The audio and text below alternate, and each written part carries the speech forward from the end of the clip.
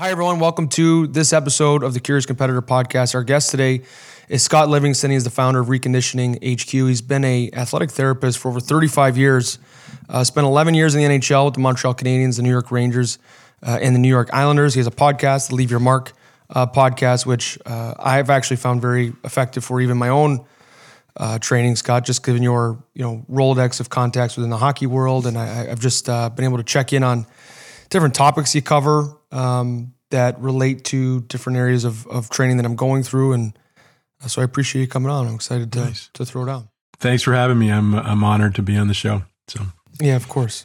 I want to kind of jump right in because I think I have had other fitness and athletic therapists and breathwork consultants on our podcast. So I think our listener has an interest in this field.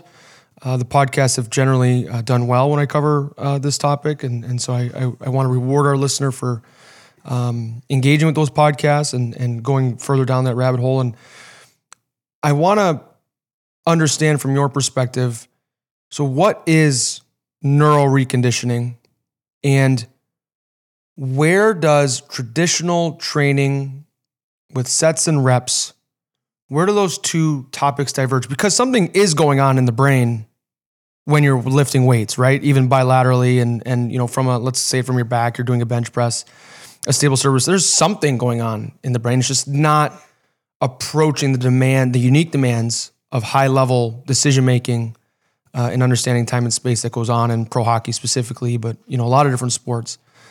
So what's the difference there and why is it so important to pursue what it is that you do?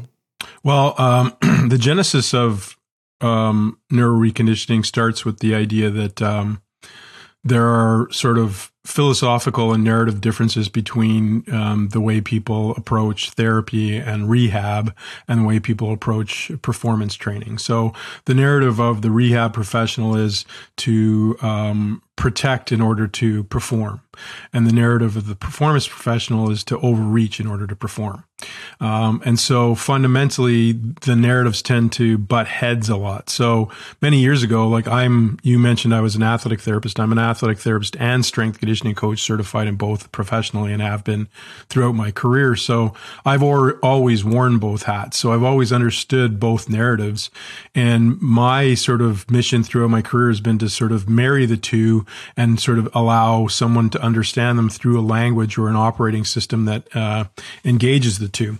So fundamentally, reconditioning in rehab, basically, it states that you are broken. Something is broken and not working or injured, etc. And now you're going to go through a rehabilitative process. Training sort of informs that you are healthy and you are going to try to overreach and perform. So reconditioning is this continuum between the two of them where you may be injured or you may have old injuries or you may have history that we have to clean up and clear up in order to have a better end product in our performance spectrum. So segue forward in my process of my own personal growth, I always knew that I was missing something in my process in that the brain is the overreaching operating system for the human body. And most human performance professionals, as they're learning, don't really learn a lot. We learn neurophysiology, but we learn it more from a muscular perspective than we really do from how the brain operates and runs our body. And only in the last 20 years has the neuroscience really started to catch up with what we're doing. So for a long time, and still today, quite frankly, most performance professionals and most people who train people from the neck down. You're training mechanics, you're training muscle physiology, you're training neurophysiology of the muscles, but you're not really paying much attention to how the neurological system's operating. So fundamentally, every movement that you make is orchestrated by your brain. It's either orchestrated in a reflexive manner, in a reactive manner, or a response manner, and your brain is fundamentally predictive in the way that it operates. So it's always predicting what's going to happen and then defining how it's going to orchestrate motion off the back of that. There's a systematic loop on how we move. Basically, we have inputs that come from all these different input systems in our body that provide information to our brain that then interprets that information and makes decisions about how you're going to create your outputs, which might be your slap shot. It might be the pass you want to make. It might be the hit you have to take. It might be a whole host of different things. Or when you're lifting weights, it's in organizing things to push the weight or to pull the weight or what have you. So these inputs come in, and there are fundamentally three input systems: your proprioceptive system, your visual system, and your vestibular system. You can think of them like three satellites feeding into a CPU in a GPS. So the central processing center or unit is your brain, and the GPS is basically where am I in time and space. So your inputs, your proprioceptive system is all of your joints, all your tissues. They're always providing information back, the fascia, etc., that's intimately engaged in and connected to the neurological system. Your neurological system isn't one or a series of wires. It's one wire that's spread apart all over your body, and it's totally taking in information all the time to understand where you are in time and space. And then so the proprioceptive system is giving you information. Your visual system is actually the dominant hierarchical system of your body. It is the main system that's telling you where you are and what you're doing. And that's why when you look at people who have visual impairment, especially from birth, they don't move super well because they don't actually have that input system. So they have to counterbalance with the other two, which is your vestibular system. It's this tiny thing about the size of your thumb or smaller in your ear, in your inner ear. And it's telling you, it basically geolocates you from a gravity perspective. So where are you in the axis of rotation, and how are you moving vertically, and how are you moving horizontally? So these three satellites are talking to each other and asking each other, where's Connor? Where's Connor? Where's Connor? Okay, is Connor safe? Is Connor safe? So then that's the second part, is your brain interprets information, and it's always interpreting first and foremost by, is it safe or is it not safe? Is it safe or is it not safe? And as I said before, your brain is predictive. So it defines things as safe or not safe based on a predictive formula. What has happened in the past informs what may happen in the future. So if we go way back to ancient times, our brain was looking around to see if there was a lion. And what's the first thing that allows us to see a lion? Our eyes. Way over there's a lion. So your brain goes, that might be something that could hurt me. And if you've been bitten by a lion before, your brain knows it could hurt you. And so it gets even more sort of concerned about what's going on. So your brain is always interpreting based on a predictive formula. And this is why you can't disconnect your mental performance from your physical performance. Because let's say you went into the corner one time and somebody hit you from behind and you smashed into the boards and you dislocated your shoulder. Your brain now has what's called a neurotag that effectively associates getting hit from behind in the corner with blowing out your shoulder. And so now when you rehabilitate that shoulder, you don't only have to rehabilitate the shoulder, you have to rehabilitate your mind, because your mind thinks every time you skate into the corner, you're going to get your shoulder dislocated. So it's saying to you from a predictive perspective, be careful, Connor, be careful, Connor. So now you skate a little bit slower. You're a little bit more protective of your position. Now maybe you're not as reactive to the puck. And now the puck goes past you around the boards. The forward grabs it, pulls it around, sticks it in the net, and there's a goal. Well, that's not very good performance, right? So now we have a performance problem because we have a mental problem associated to this prior injury. So that's how your brain works, and it constructs all these things, from a cognitive perspective, but also there's this baseline running system that's always running subroutines, because your brain couldn't think of everything you have to do. When you skate, do you think about skating? No, you skate, okay? Because your brain has a subroutine for how do I skate? I skate like this, and how do I cross over, and how do I stop? When you're a little boy and you're learning, you have to think about it, and that's why you don't do so well with the puck. But once you get good at it, then all of a sudden you can move the puck, and you can move the puck and talk to your buddy and do all kinds of different things. That's your brain having all these subroutines that manage things. So your brain has all these systems. One is reflexive. So when somebody scares you and you go, ooh, that's a reflex response. You have no control of that. That's a reflex in your body that runs regardless of whatever, it's always going. And there's reflexes that actually manage how you stand vertically, how you can maintain posture, how you can keep your head focused straight ahead and your body can move underneath you. There's all kinds of reflexes. And then that's your first order of sort of motion. Then the next one is these subroutines that are constantly running. And then there's cognitive. Okay. So you know how to skate, but every so often your brain goes, hey, Connor, there's a guy open over there. Shoot the puck over there. That's a cognitive decision-making strategy. That's when your brain's paying attention. And so when your cognitive system overrides your non-cognitive system, your subconscious system, every so often when it feels you start to think you're in danger, or you don't like the situation, or you want to go left instead of right, et cetera, et cetera. So it's the overreaching runner of the system, but it also needs a lot of sugar to run and operate. So when you don't have good blood flow, when you're tired, all these things, they manifest a challenge of that system. And then that system doesn't override the system that's kind of running on autopilot. And that's where sometimes we can't perform because we're tired, we're fatigued, we don't have the right nutrition, Last part of this whole this loop is your outputs. Your outputs are all the things that you do. And from those outputs, your brain goes, oh, my shot's not hitting the top corner. About to make an adjustment. Now I have to move this. Now it makes that adjustment. Probably most of the time you don't even know what the adjustment is. You just know that your brain reflected and you didn't hit the top corner. Now something happens and now the puck goes where you wanted it to go. So that's kind of the way your brain works. So back to your original question, what is reconditioning? Reconditioning takes into consideration this neurological system, how we can use therapeutic systematics and approaches to improve the physical, and how we can use performance systems to improve the physical, to improve your capacity on the ice.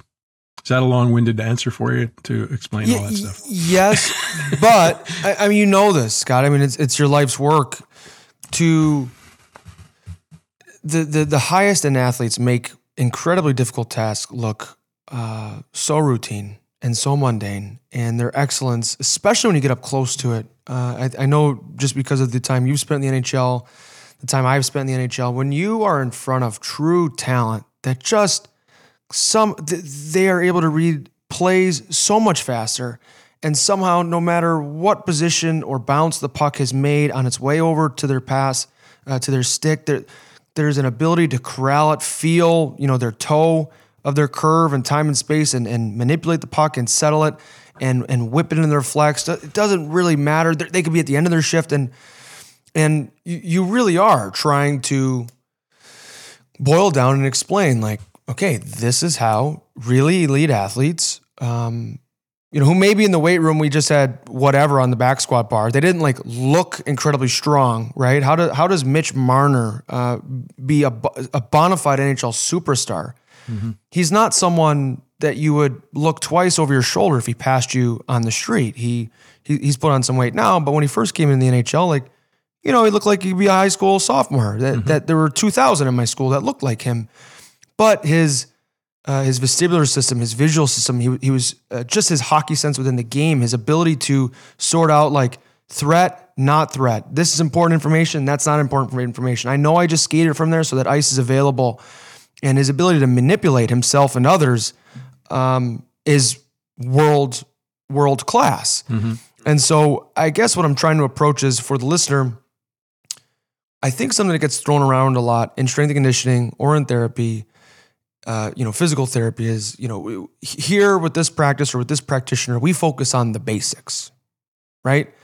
Well, none of what you mentioned are the basics: push, pull, hinge, right? These are things that vernacular that will get thrown at you as the basics. And so I think that vernacular falls short of what's really going on the ice. I'm not saying adding, to your nervous system, an ability to move your body more explosively, right? And whether it's, through traditional squatting or weightlifting, or like I saw it, another player I thought, Jack Hughes with the Devils, is having a tremendous year. And Jack, when he first came in the league, was so light that he would, and just so immature in his frame that it would look like a 50-50 battle, and he would skid 15 feet on the ice. He'd get tossed. You know, and like he didn't have a chance to even make it a 50-50 battle that you knew, you know, as he approaches manhood, he's just going to be a little bit more stable in his joints. He's just going to have a little bit more, you know, physics does apply to the ice. Like that force just won't knock him over if he's got just a couple more pounds on him, which is where really simple, you know, weight training program has benefit to a player like him. Now, I'm 10 years down the road. This is my 10th year professionally. I think I'm at my playing weight, give or take 5 or 10 pounds. It's not 30, you know, or 20, maybe like a Jack Hughes when he first came to the league, where the difference is just so profound. And so I think it's a really sexy question. Like I've been on the ice and felt in time and space, man, I am fluid today. I like to borrow the Matthew McConaughey's book's name is Green Lights, right? I've read it twice, great book. But that's what I feel like when I'm playing. It's just green lights all over the rink. They're the safe, not safe. We were talking off air a little bit about, you know, different skating issues I've had over my career. It really boils down to what I feel is one thing. Am I comfortable like sneak attacking people defensively? And do I actually encourage pressure? Where there's like I'm going to play with you like a toy, like a dog would with their toy. Like I can't wait for you to come and chase me behind the net because I feel so at home in my skating. I just know relatively like my ability to accelerate, but not beat a sprint speed. Cause you know, then I'm on the verge of losing where I am in time and space, losing control of the puck, finding myself in a blindside situation.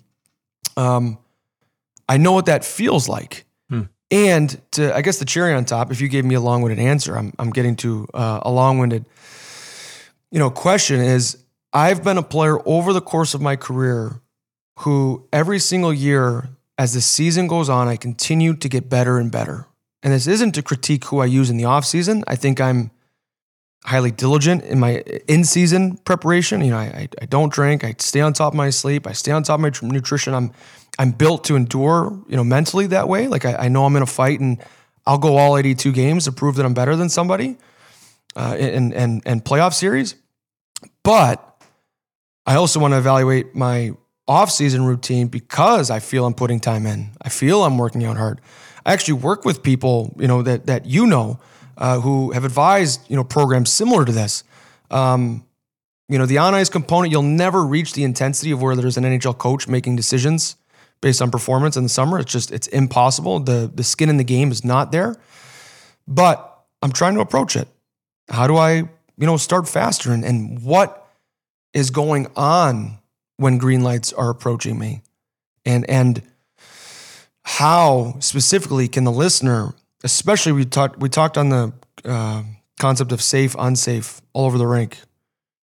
I've had injuries, right? And I experienced that. I don't block shots the way I did before I broke my finger, my thumb, and most importantly, my ankle, where I, you know, missed 3-4 months. Right thereafter, like it was different every time a guy wound up. So, like other than sort of like exposure therapy from a clinical psychology standpoint, you know, what can the listener sort of do to approach either certain exercises, certain movements that are giving them pain, and particularly on the ice? Yeah, there's a lot of weight in the question, and I think it goes back, like you originally started by talking about, you know, the fundamentals or the basics or whatever, and the commentary I would have first.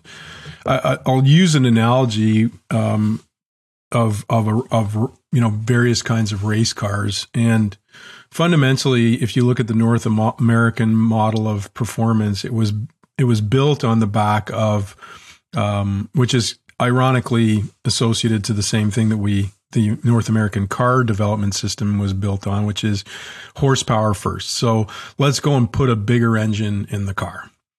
And over time, what we've seen with the introduction of better and better electrical systems and computerized engineering that when you put a really high quality computer on the car, you can run a car faster with a smaller engine, a much smaller engine than the cars that were running many years ago on no electricals in the background. So that's basically the same as, okay, the physiology of strength training is, we can build bigger muscles that produce more force. That is our primary way of making them produce more force. But the next level is the neurological input system of the force dynamic. But then the other part of it, which nobody really talks much about, is the organizational side of how we produce force.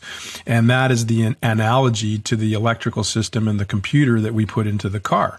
When we have a better organizational system, we can organize force dynamics and use the force that we can produce to its most advantageous ability. And so we may not need to have as big a muscle or as much direct force production in a particular, linear exercise. And you have to understand, when you test things, in order to test them, you have to have this kind of idea of validity, reliability, repeatability in the test. So all tests of physical strength are defined down to something that we can actually reproduce on a regular basis, which takes away a lot of the different factors that implicate themselves in, movement.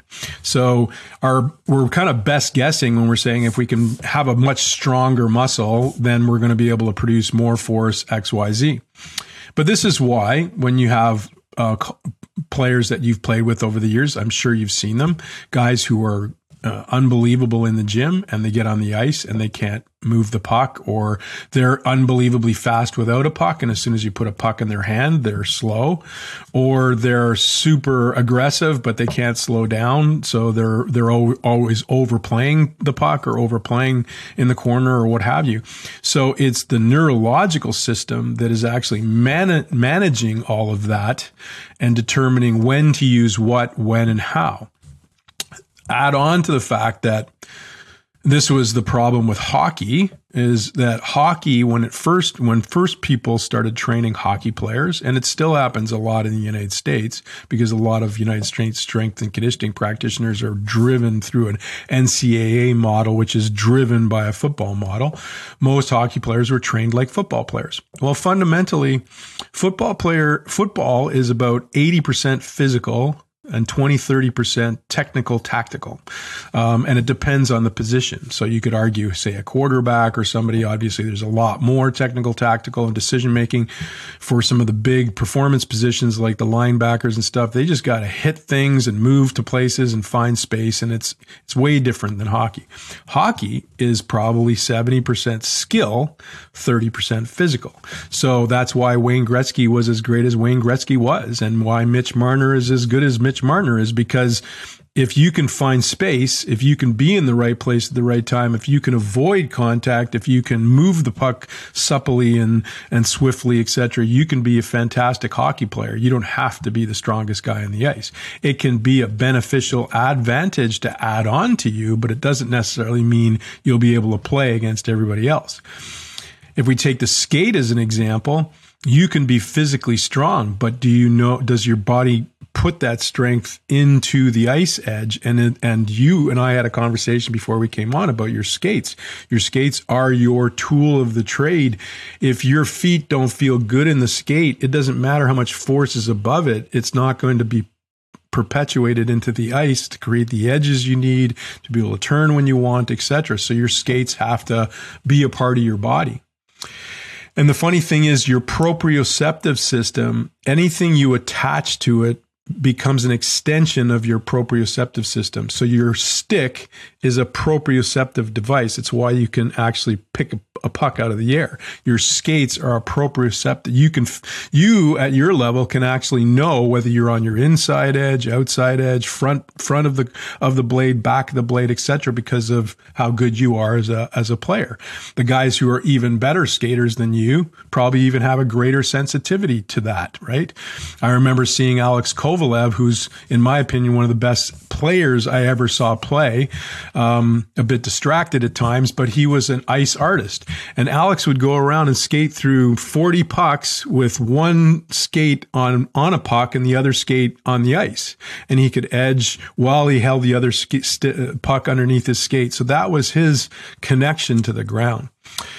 So all this to say that when you're looking at how you prepare the athletes in the game and the things that I do and the things that training practitioners do to make you guys better, part of it is the physiology. Yeah, you have to have a certain level of engine.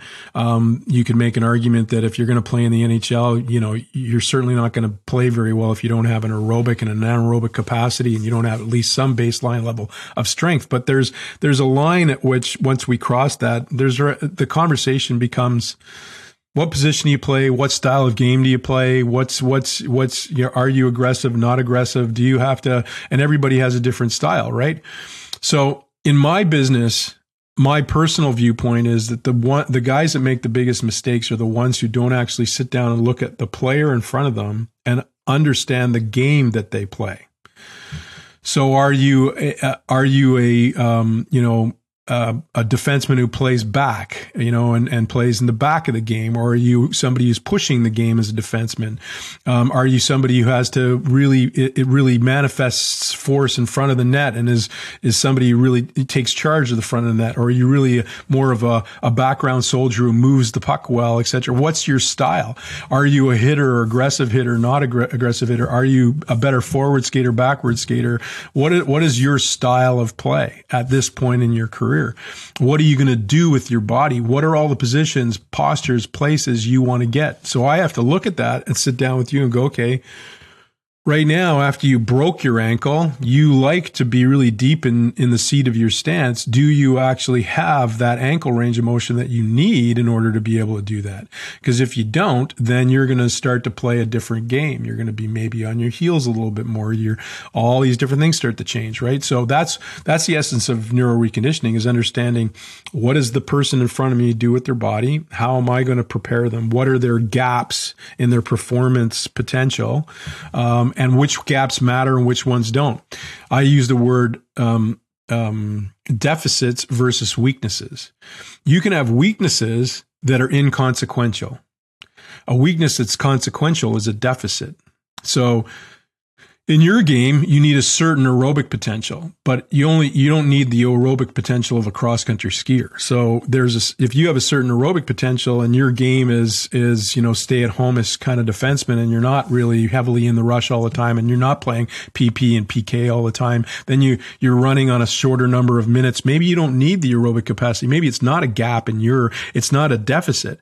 But then a guy who's playing 28 minutes a game, he probably needs a bigger engine from an aerobic perspective for recovery, etc. He's up and down the ice. He needs to be able to recover. So that might be a gap in his game. But then you take it another level, and if you have a guy who's really efficient as a skater, his aerobic potential might not matter because he's so fluid, he doesn't use much energy. But another guy who's kind of choppy at the way he skates, even though he's really good, uses a lot of energy to get up and down the ice. These are all the different factors that don't really get to taken into consideration most of the time from a performance perspective. It's usually, going back to your point, when somebody says the basics, yeah, it's good to be good at some of those basic lifts in the gym, but fundamentally, that's high school. Like, you need to be able to hinge, squat, press, pull, etc. If you haven't done that at this point in your life, you probably missed the bus, right?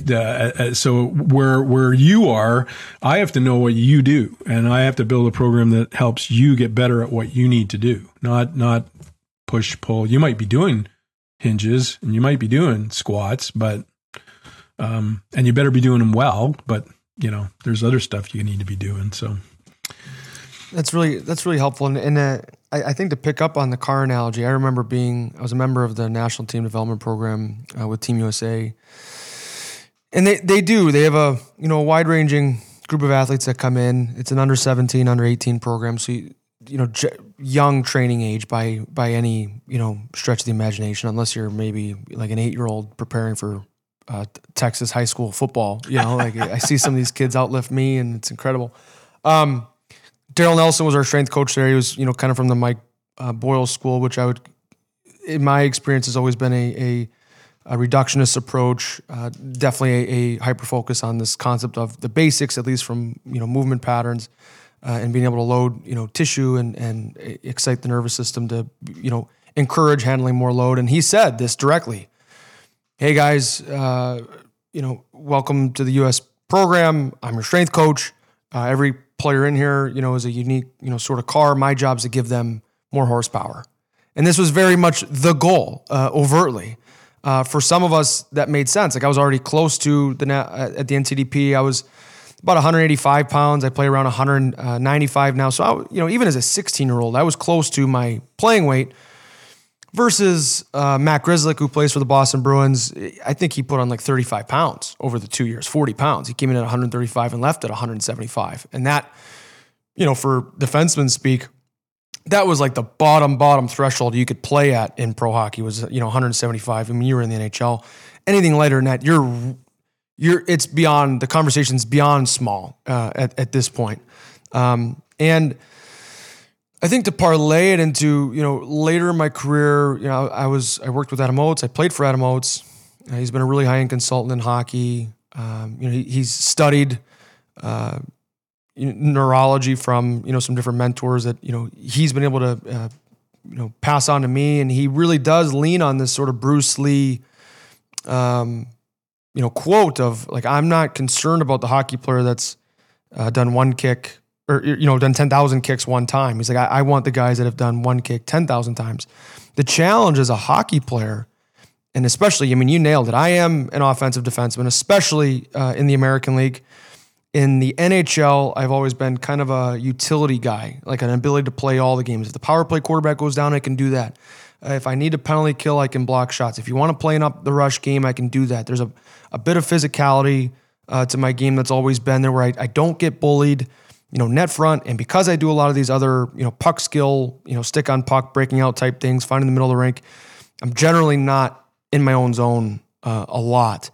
I would say part of my deficiency at the NHL level was not being able to run away with a specialty, because that really is how they build teams. With the caveat being, I do feel the onus is always been on defensemen. You do have to be a little bit more of a generalist than I think your forwards, because there is so much angling. There is the aerobic demand of like, if you get caught in your own end, you got to be able to rope it open, get to the next shift, bend without breaking. You can't give up a goal, right? And so I've used the analogy where, not the analogy, but just the example where some of the defensemen, they really have both in the NHL now. Like the fluidity of the average NHL defenseman now is so tremendous. And the quality of shape that they're in allows them to train that fluidity so often. Goodness, I was with the Dallas Stars, Miro Heiskanen, game or practice, I never saw him double over, stick on knees. Not one time. Incredible shape. And his warm-up was this like, you'll chuckle at this. I think he's got a little bit of, I don't know if it's Michael Jordan in him or Kobe or whatever, but he would like without headphones, just jog in a circle for like 45 minutes before the game. Finish, heavy emphasis on aerobic fitness, sauna culture, big into cycling. And I couldn't believe it. I'm like, this guy's a complete horse. He plays the whole game and he just jogged for 45 minutes. And I saw him practice yesterday and I haven't seen him on a wind, once. To bring this back around, I think you touched on the ankle. We shared some notes pre the podcast, and I found this interesting, right? So I had this ankle injury. It does end up in pain when in flexion from time to time, especially when the workload's high, which leads to some creakiness, up in the hip, like just a discouragement. Like if I'm going into a squat, I end up kind of veering towards my left heel, favoring into the left glute. The right glute isn't as excited to receive, some of my weight. I think a lot of that stems from the ankle. And then I'll do my proprioceptive exercise. I feel, all 5 toes. I call it like a Spider-Man feeling all of a sudden. Like all of a sudden, my feet, there's a lot of nerves that are so alive, and then this is part of the reason I've always engaged with strength and conditioning and physical therapy, like on my own, is it helps me move from discipline, like, oh, I have to go out and work hard today because that's like my job, to a very motivated state. Like all of a sudden I'll do some of my proprioceptive ankle stuff and something's online that wasn't there 10 minutes ago. And now I'm excited to play and see how I feel. And I can't wait to get on the ice. I can't wait to skate. My hip is excited and interested in receiving, my weight. I just don't understand how it's been years and like pain does creep up, right? And I go home, I go for the summer, I do my treatment, I feel good. I come into the season and it creeps up again. And so is it like a not doing your homework type thing? Is this the human body just sort of doesn't forget significant injuries like this? And maybe even mechanically, like I have screws in there, like maybe there's just a physiological, biomechanical impediment with the screws and with the injury and the scarring. I'm a little beyond my depth here. But it's become a bit of a mystery. And it came up in a podcast recently. I thought this was really rich and maybe you'll have something to add. Jack Hahn is a hockey consultant, similar to Adam Oates, and he was discussing this. He had a client that had an ankle injury, kind of glazed over it. And he's like, man, the more homework I do, the more related to ankle injuries and specifically cases of the yips in the MLB, cases of guys retiring early in basketball. They just don't feel right for whatever reason. Hockey, I think, is a little hidden from that just because eventually we do get back to that boot, which again becomes our extension, with the rest of our sport. But the ankle in particular, I find tricky. A lot of threads to pull on there. Well, first of all, your body connects with the world,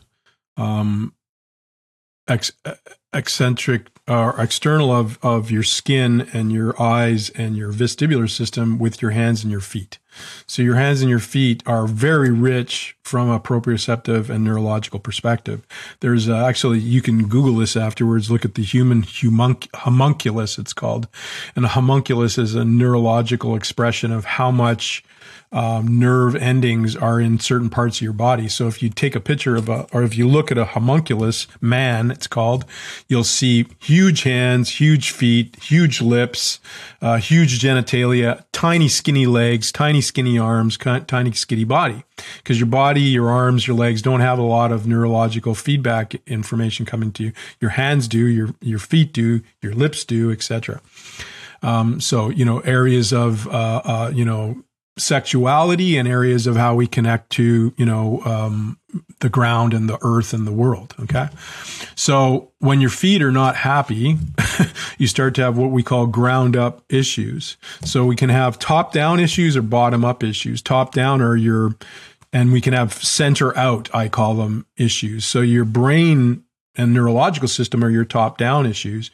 Your feet are your proprioceptive and ground contact issues. And your trunk are your ability to create sort of and manifest what we call a point of fixation in your trunk, because your trunk is kind of the center point for all load to be transacted through your body, right to left arm, etc. When we pull, everything is kind of this right, left, right kind of concept.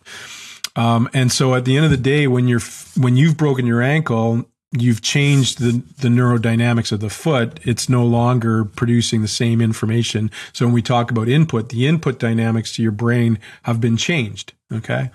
And they will probably be forever changed if you've got screws in there and other things. So anytime you've had surgery, scars change proprioceptive dynamics. Screws in your ankle change proprioceptive dynamics.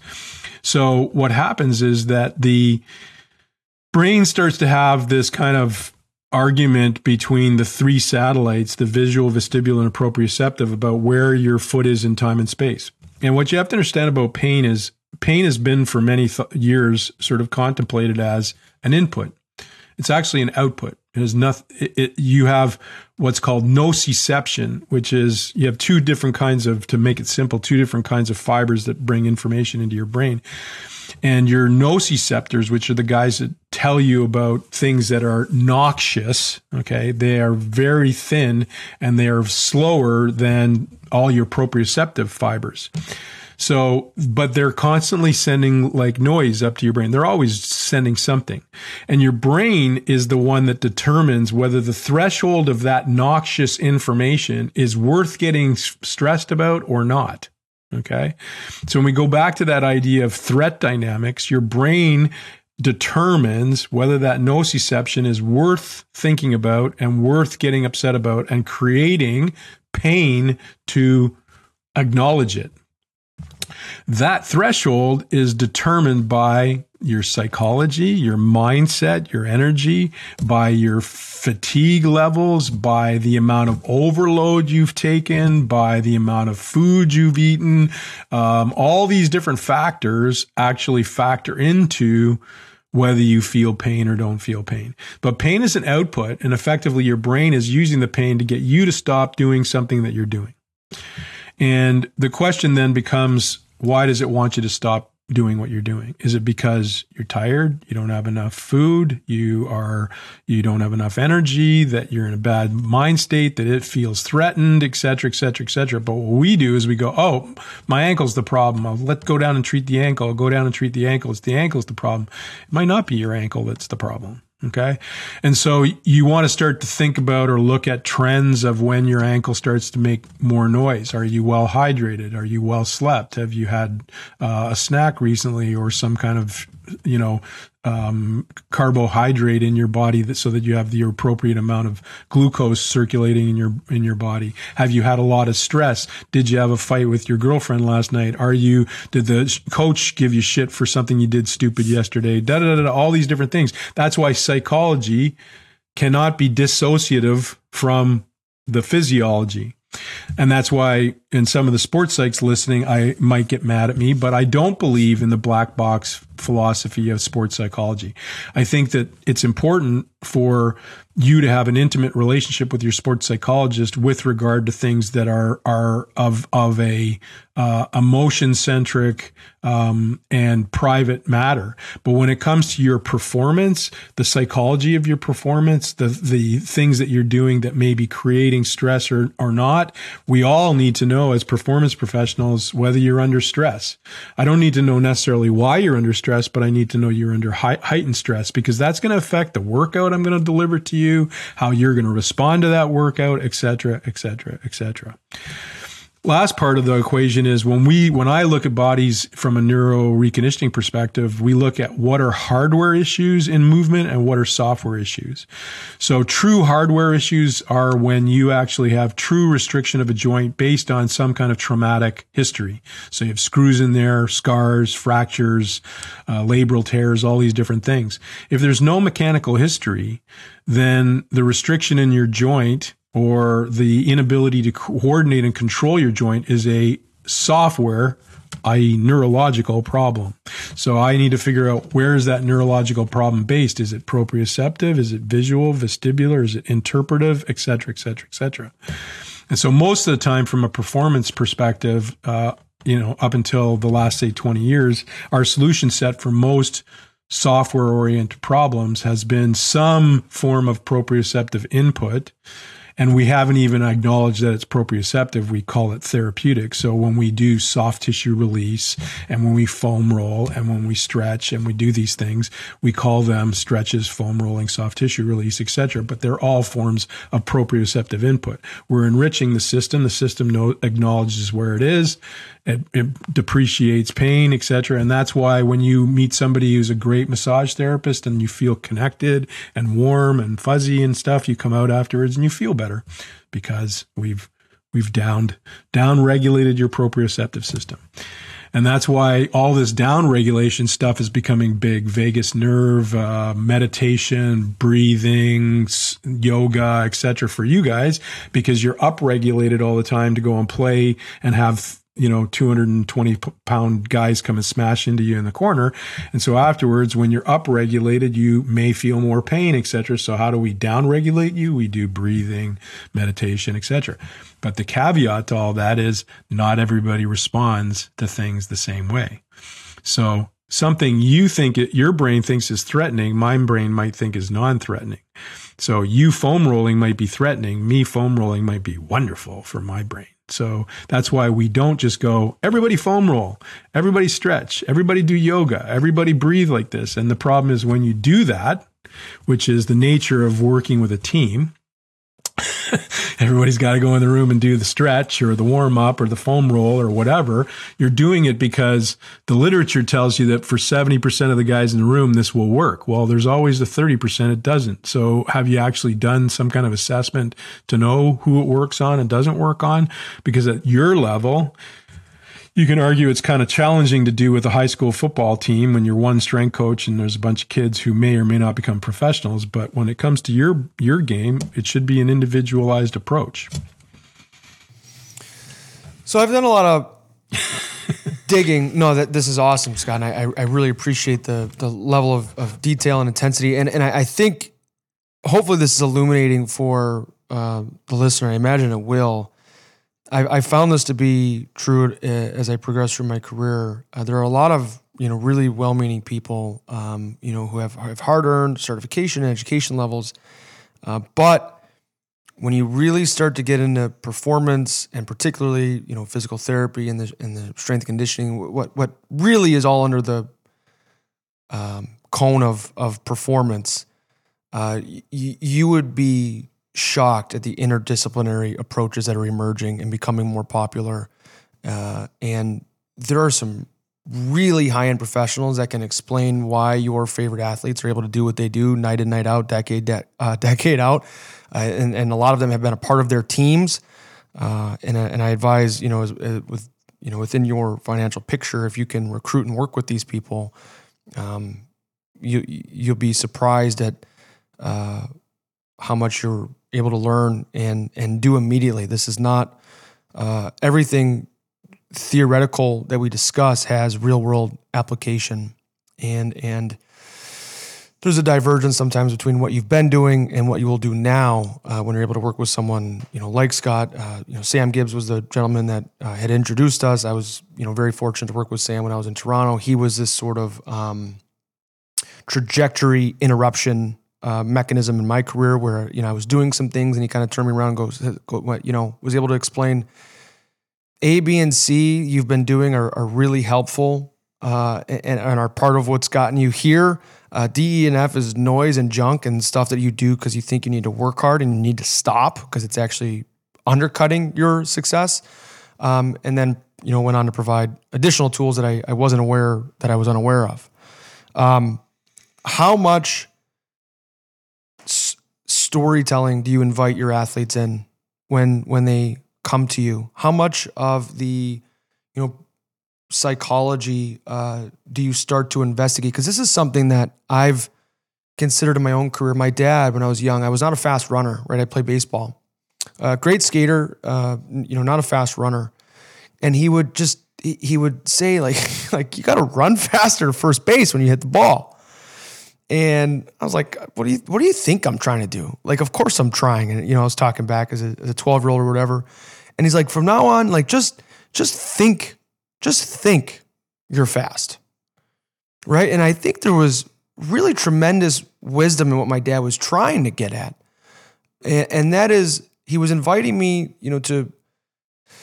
if you are to move fast, you really, from an imagination standpoint, your nervous system is listening to how you feel about yourself. The state from which speed will emerge, there needs to be a seed planted that you actually believe that you are fast. And this is something I thought was really interesting about my own personal psychology. One of the things, for example, I really believe this, was that I was a good athlete amongst great athletes, other pros. But what was special about me was my work ethic and how diligent I was. And then I really started to open my eyes to like, wow, there are certain athletic gifts that I overlooked, right? So I have a very thick lower half, glutes, quads. I'm thick this way, and it's helped me play this varietal style I mentioned in the NHL. It helped me, play a fast game. It helped me play a physical game if I needed to. If I was any smaller, I would have to be even that much better to have made it, because the conversation gets harder. And people have asked me, oh, Connor, how do you get that big? I'm like, I did the same workout every other guy did. It's genetics, dude. Like, I'm sorry. Like I was a hyper responder to whatever food I input, whatever sleep I had, whatever exercise. And so I guess when you have an athlete, there are elements of their personal psychology that have encouraged their behavior and let's call it like pro behavior that's in their best interest, in alignment with their goals. And then there's behavior I'm sure you recognize as a practitioner, like, ooh, red flag. I could see where when the lights are on or your effort has not been going very well, there's a block here. And how much of that conversation will you engage with as a practitioner? Or how often have you invited the athlete to say, hey, I noticed this. I think you need professional help in this realm? Yeah, it's a great question. I mean, to some degree, it's $1 million question around performance because, and I've had this question with friends of mine who are sports psychs and other people in performance, what is the fire in your engine that has created the success to this degree at this point, and how does it serve you and how does it not serve you? And the question always is, if you diminish the fire or put it out in an effort to be healthier or to have a better outlook on all things performance, are you still able to play the same game that you played? And what was that game, and how, what was your identity in that game? That is a big psychological animal in the room. And, really any psychological change in the terms of, mindset or deeper consideration requires, the person to manifest that change and to desire to create that change. So as a professional, my goal is to understand the person as they are and understand their quirks and quarks and what they are. And from time to time, point out or be curious or bring question to them that makes them ponder or consider. And then some of those problems can be things that can be easily solved with some mindset work that's not necessarily deep psychological practice. And some things need somebody who's more of a professional in the box to get into and understand what are the things in the back, the traumas, et cetera, that maybe have defined this practice or this strategy. So that's the deep box that somebody professional in sports psych is built to work with and to understand and to go into. But I think every human performance professional, this is my belief anyways, that anybody who's in human performance, especially at the level of professional, needs to have a working understanding of all things performance, whether that's nutrition, physiology, psychology, I call it mindset and mental preparation, neurology, et cetera. You need to sort of have a working understanding of it. You don't need to have expertise. And then you choose, so I call it a generalized specialist. My specialization is the physical and the injured because of the two hats I've worn throughout my career. You might have somebody who's performance centric, somebody who's medical centric, but we all have a responsibility to understand the continuum and to be a part of it. I've had many athletes say to me over the years, because the thing about being and you know this yourself, having worked with strength conditioning coaches, when you build a quality, intimate relationship with an S&C practitioner, they're your bartender because they're the guy you see the most, other than your and even I would argue more than your head coach or whatever. Maybe an assistant coach might come close in some cases in hockey, because there's an intimacy there and stuff, and they take that sort of role as the person who can be your big brother a little bit. But the head coach, there's always a distance to a degree. So your strength conditioning and performance coach becomes the bartender. They're listening to you through the summer. If they're working with your team, they're also there all the time. And as the therapists become forms of bartenders as well. So that's why those relationships are intimate, focused. We have to sort of be aware that sometimes you're going to talk to me about things nobody else knows.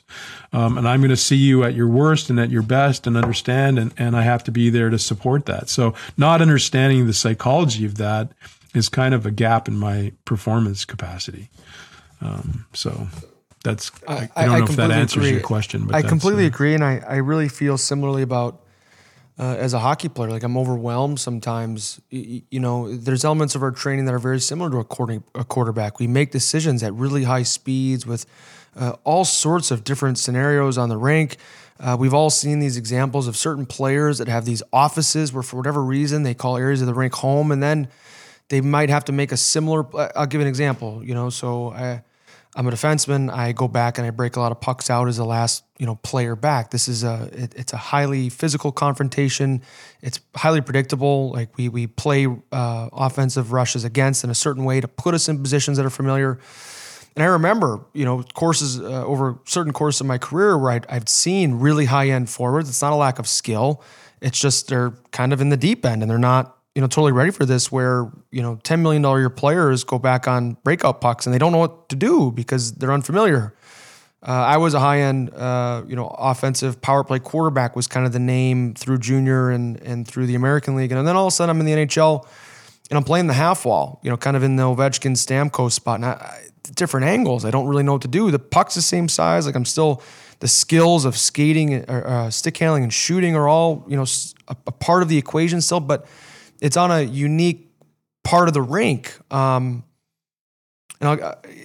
so I think that as hockey players, there are demands to understand our game from a general perspective, understand specifically, what our role is. Scott, the conversation we've had is, okay, what are the demands on your body? What are the risks that you face? What are the strengths that they're really paying you for? I really encourage the listener to, really evaluate your own play or if you don't know, have conversations with teammates or parents or coaches that you trust. And when you have a really high-end culture around performance, this emerges. I gave an example. I think, I can't remember if I said on Instagram or on a podcast. I had a teammate recently. I do this little like right foot, left foot skid on my right shot, where I look like I'm going to take a little sifter wrist shot from the blue line off my back foot, and I pull it back to the middle of the rink and, try and dance a guy. High risk play, generally reserved when, we're down a goal. And a teammate of mine kind of nudged me. He's like, hey, dude, I haven't seen you pull that off recently. Where's that? And sure enough, like that night I did it, and so if you can continue to approach this idea of, okay, I know what green lights feel like on the rink. I know which ones are most familiar to me. How can I kind of reverse engineer areas of my body or the rink that I'm unfamiliar with, and continue to approach better? The good news is I feel like as a hockey player, there's so many different ways to get better. The difficulty is, like, at some point you've got to get out of your head and do something, or find the right person and stick with it. I really like your perspective there, Scott. I think that's very helpful. Well, it's funny to elaborate on what you were just talking about. I mean, there's there was this big argument for a little while that was brought up around the research that was done and sort of defined the idea of the 10,000 hours of practice, and that you just need to do a lot of practice to get good at something. And then, people started to dive into it deeper and recognize that it was, connected practice that you did. So effectively, you have to be connected to what you're actually making happen versus just going out. So if you go out and do, 5-iron shots and you just keep hammering them, you're not going to get better at a 5-iron. You have to be connected to what you're doing and expressing. So that connection, then you may not have to do as many reps, but it needs to be connected practice. So in the same thing that you're doing as an NHL player, you can think of it as I go back to that idea of, reactive, and then that subroutine area, and then that cognitive piece. You're building these subroutines by practicing things. You're building these neurological subroutines. That's how I do a snapshot. That's how I do a slap shot. This is how it goes. This is how it integrates with this motion. Your body builds on like scaffolding on all these things. And the simple concept of learning is you start out in any new skill in a place of unconscious incompetence. It means you don't know what you don't know how to do. Then somebody introduced, so you didn't know how to do a snapshot when you were a kid. Some coach showed you how to do a snapshot. Now you're consciously incompetent. You can't hit the net with the puck, but you're trying it. You're doing it, right? Then you practice a whole bunch of times, and hopefully you're connected to your practice. You become more consciously competent, which means you have to think every time you go to make that snapshot, but now it's hitting the net and it's going in the net and stuff. Eventually you become unconsciously competent, which means your body can do it. It becomes a subroutine because you can do it without thinking.